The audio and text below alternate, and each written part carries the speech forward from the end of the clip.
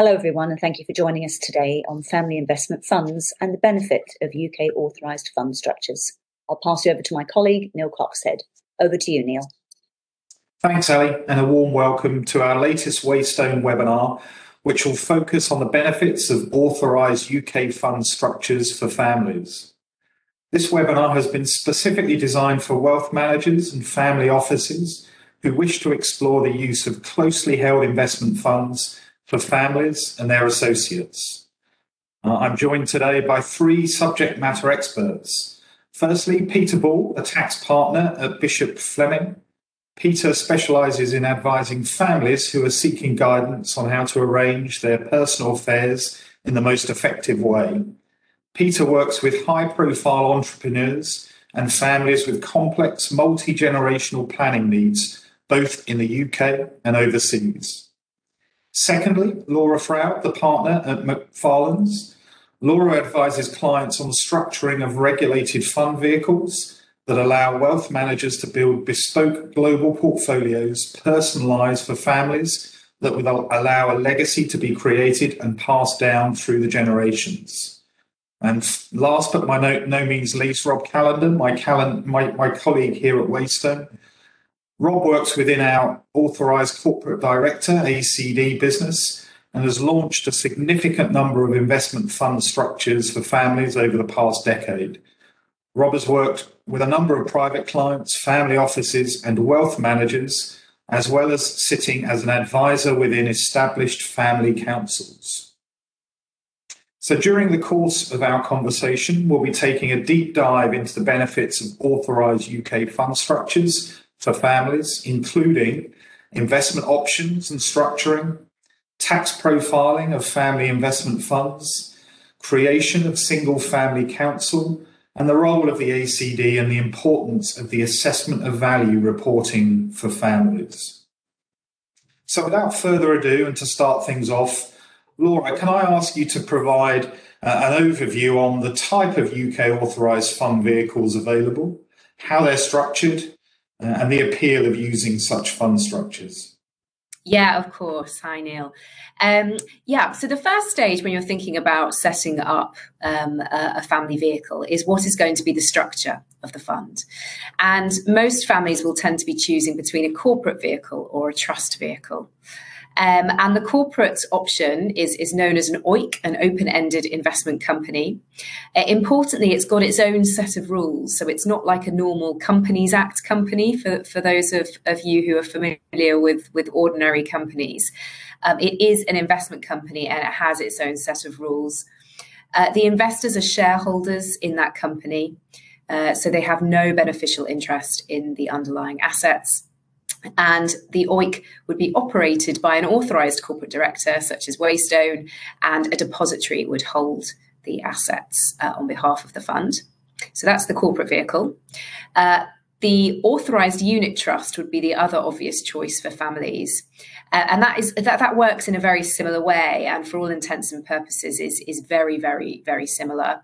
That would be constituted by a declaration of trust, and investors hold units in the fund and become unit holders rather than shareholders. And again, it would be managed by a trust manager such as Waystone, and investments will be held this time by a trustee, but would be performing very similar functions to a depository. For completeness, there is also a contractual type of scheme, although that is tax transparent and not usually appropriate for use by families. So you pick your structure and then you pick your overlay, your regulatory overlay. And there are sort of 5 key regulatory overlays that are available in the UK, and which one you pick dictates how robust the investment and borrowing restrictions are on the fund that you're going to be running. Now, really, one of those is the UCITS overlay, which isn't particularly relevant to families. It's the most narrow investment and borrowing powers that are available. And so it's not really something you would typically look at in a family structure. And so typically you'd start with what's known as a NURSE, a non-UCITS retail scheme, which broadly speaking allows families to invest in listed assets. You can have a little bit of non-listed in there, a small amount of real estate, a small amount of commodities, but it is quite restrictive. And then moving along the spectrum, there's such thing as a nurse FAIF, which is the same as a nurse, but FAIF stands for Fund of Alternative Investment Funds.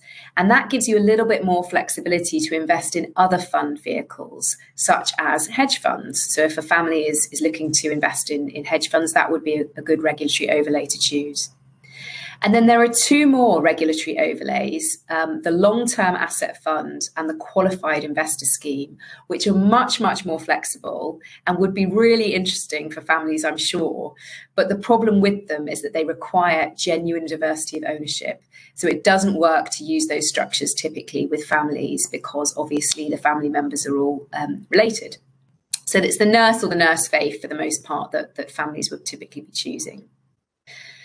So that's sort of the structure and the regulatory overlay. Why even go down this route in the first place? Well, I think it's quite helpful for family planning purposes to offer a kind of unitized vehicle like a UK authorised fund, because to the extent that there are changes in family members, marriages, divorces, new children, etc., it's very flexible. You can issue more units, you can take units away from people. It's quite easy to deal with changes in family members through this kind of vehicle. It also offers family members access to a wider range of assets than they might otherwise be able to invest in on their own. So whilst sometimes maybe the patriarch or the matriarch of the family might well be classed as a professional investor for regulatory purposes, perhaps a lot of the family members wouldn't, and so wouldn't always be able to access the types of assets that can be held through these types of vehicles. And it also helps in terms of continuity. So these types of vehicles would typically appoint an investment manager in order to manage the assets of the fund. And you can replace that investment manager.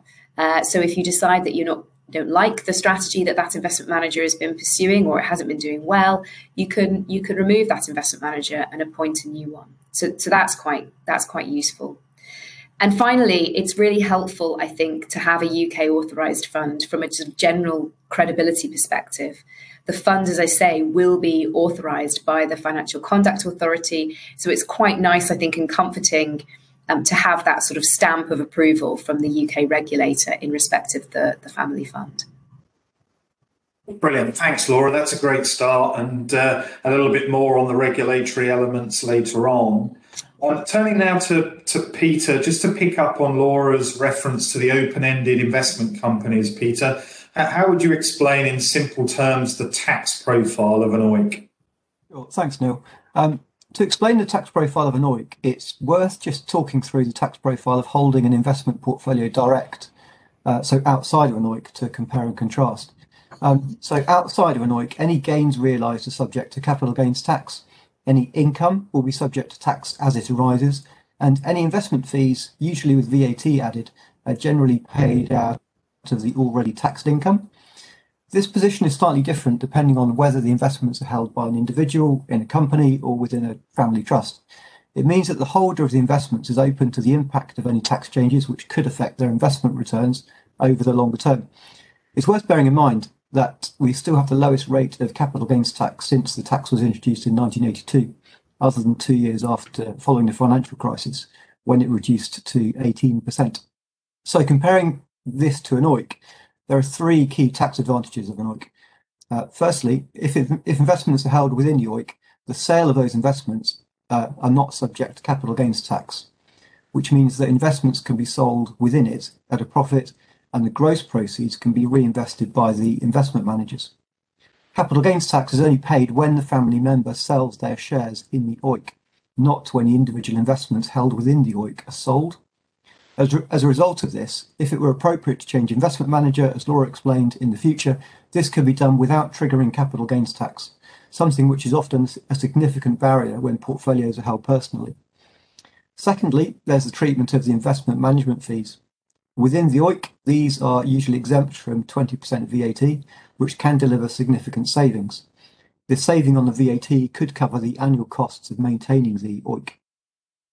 Thirdly, although the income generated within the OEIC in the form of dividends and interest are still taxed on the shareholders in the OEIC as that income arises, the amount that they're taxed on is netted off by the fees from the investment managers and the authorised corporate director.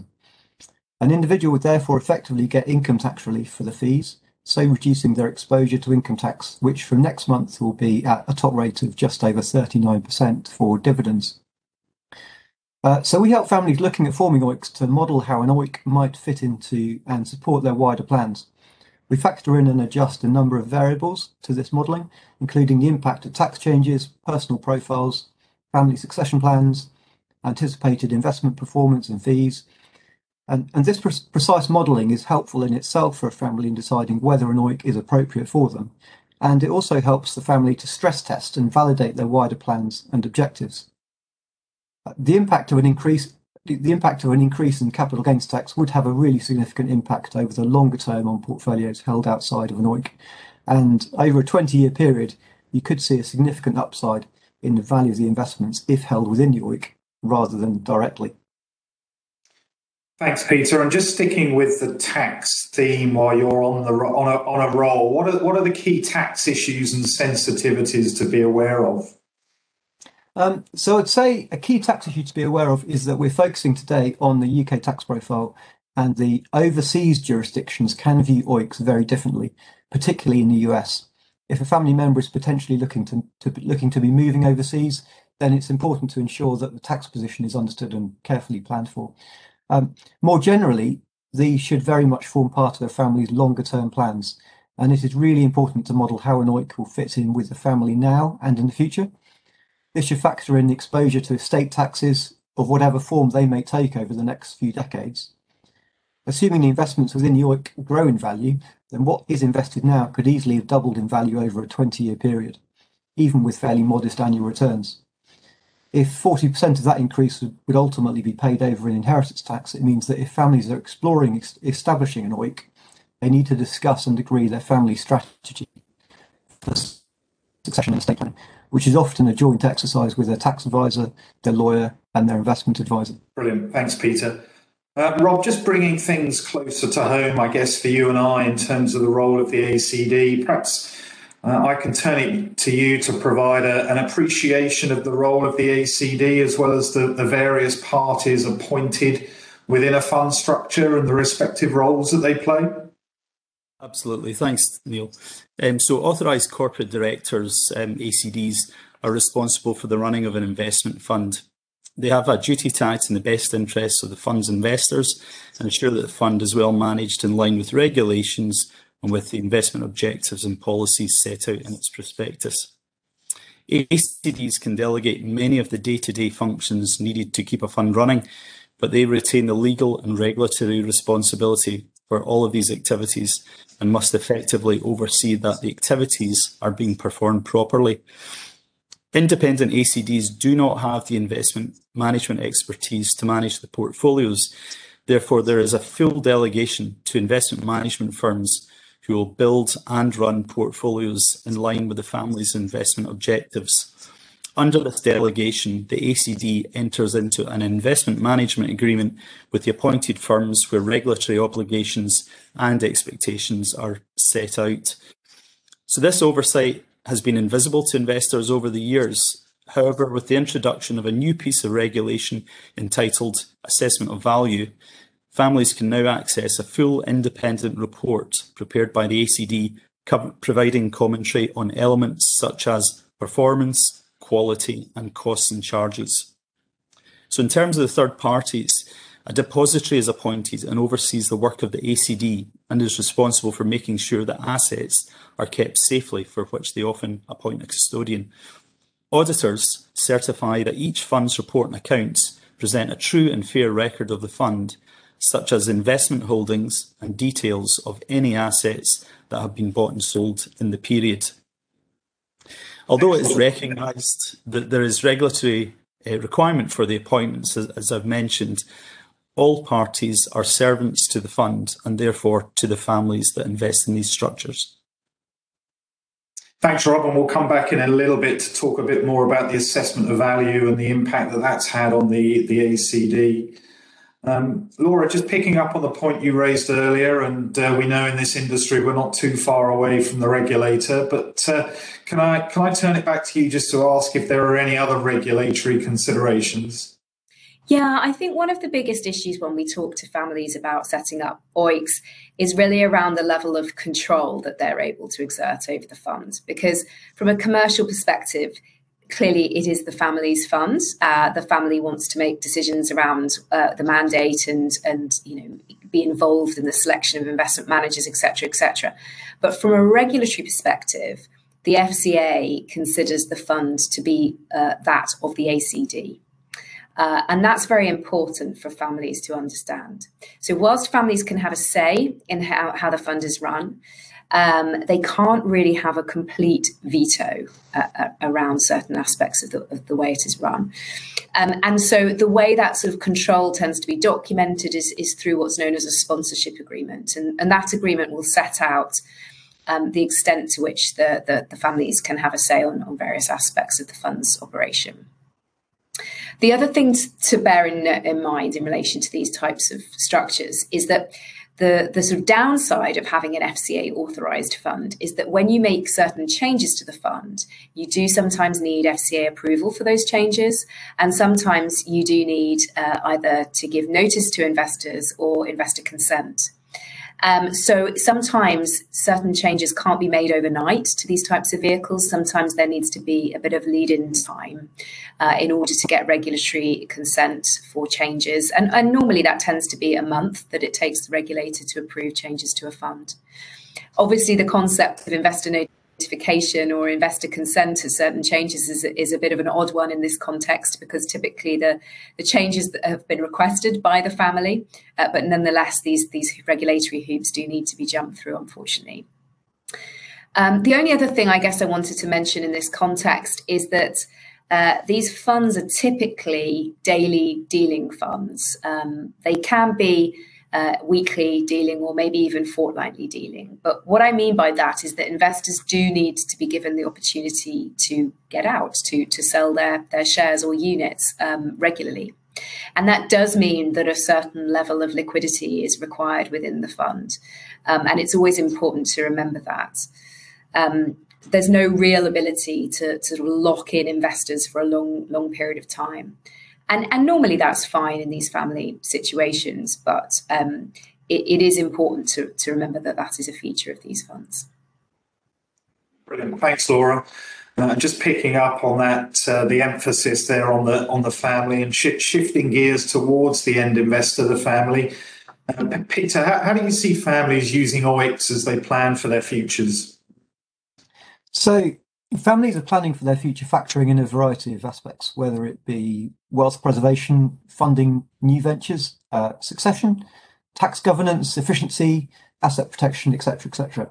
And often families will hold their investments in a number of different pots, where they could be held personally in trusts, in investment companies, in pensions, in ISAs. They may have investments with multiple investment managers, and they could receive separate investment reports for each of those pots. And this can make it really difficult to stand back and track how those investments are performing. So OEICs are essentially akin to a tax-efficient wrapper for consolidating investment portfolios. And they can form a really key function in helping families achieve their wider goals. And they're certainly not just focusing on tax efficiency. Each family member, trust, company, ISA or pension can hold shares in the OEIC rather than holding their individual portfolios. The tax returns for all of the individual family members and entities become much more straightforward overnight, holding just the one investment in the OEIC. The investment managers then run their portfolios within the OEIC, helping to simplify the reporting and the visibility for the family stakeholders. So the family can see one share price for the consolidated investments, but they can still have visibility on each investment manager's performance in a consistent manner, seeing each manager's performance through the lens of the OEIC and its consolidated reporting supported by the ACD. And this pooled approach to investments then helps families to work together in tracking and monitoring their investments with the guidance and support of the ACD, who can tailor the information reporting to the family's needs. It can also be a great way of helping to build younger generations' engagement and awareness of investments, in a family fund that's in a controlled manner, where they can all be involved with it together. So the running of the OEIC with the support of the ACD can then really complement and support the family's wider governance plans. The ACD can track and monitor the performance of the investment managers and arrange periodic meetings between the family and the investment managers so that the family are fully informed and updated. The fact that an OEIC is open-ended also means that the OEIC is not set in stone at the outset, as a family investment company might be, and additional shares can be acquired as funds become available, adjusting to the changing circumstances of the family over multiple generations. So an OEIC, it is a regulated investment fund. It has a degree of public visibility, so it needs to be undertaken as a long-term vehicle in a carefully considered way, rather than being viewed as a short-term tax-efficient vehicle, if you like. Brilliant. Thanks, Peter. And Rob mentioned in the introductions your experience with family councils. Perhaps you can provide an overview on the establishment of such councils in relation to this type of fund structure. Absolutely. Thanks, Neil. Yeah, there are many fund structures that are set up for families that have multiple investment managers appointed to run the portion of the portfolio. So I guess always in keeping with the relevant rules and objectives, many families choose to diversify the portfolios with the appointment of different wealth managers and also harnessing areas of specific sector expertise. So as Peter correctly stated, the ACD will facilitate those periodic meetings between families and investment managers so that family are fully informed and updated. So do remember that families are getting access to investment managers within a regulated UK fund structure, which is a key consideration in terms of investing in these structures. The ACDs can also provide fund level reporting and walk through findings within the independent assessment of value statement. So to maximise the client experience, a family council will be created, and in attendance at these periodic meetings will ordinarily include family members across generations, family associates, appointed tax advisors, investment managers, and the appointed ACD on the funds. Families may have wider interests with the parties mentioned above. Therefore, it may be an appropriate forum to discuss other matters depending on the required audience. Brilliant. Thanks, Rob, and thank you for a very detailed conversation. We've covered a lot of ground in the last half an hour. We've covered investment options and structuring, tax profiling, courtesy of Peter's updates, creation of single-family council, and of course the role of the ACD. With that, I'd like to thank you all for attending, and to Peter, Laura, and Rob, specific thanks for sharing insights on family investment funds. If you do have further questions or require further information on this particular subject, it's a hot one at the moment here at Waystone. Please get in touch with us and we can put you in touch with the relevant panelist. The webinar has been recorded and will be sent round to you all in the next couple of days. The recording will also be available via the Waystone website. A transcript of the conversation is also being created and will be shared via the same media. Thanks very much for joining, and I wish you a good rest of the day.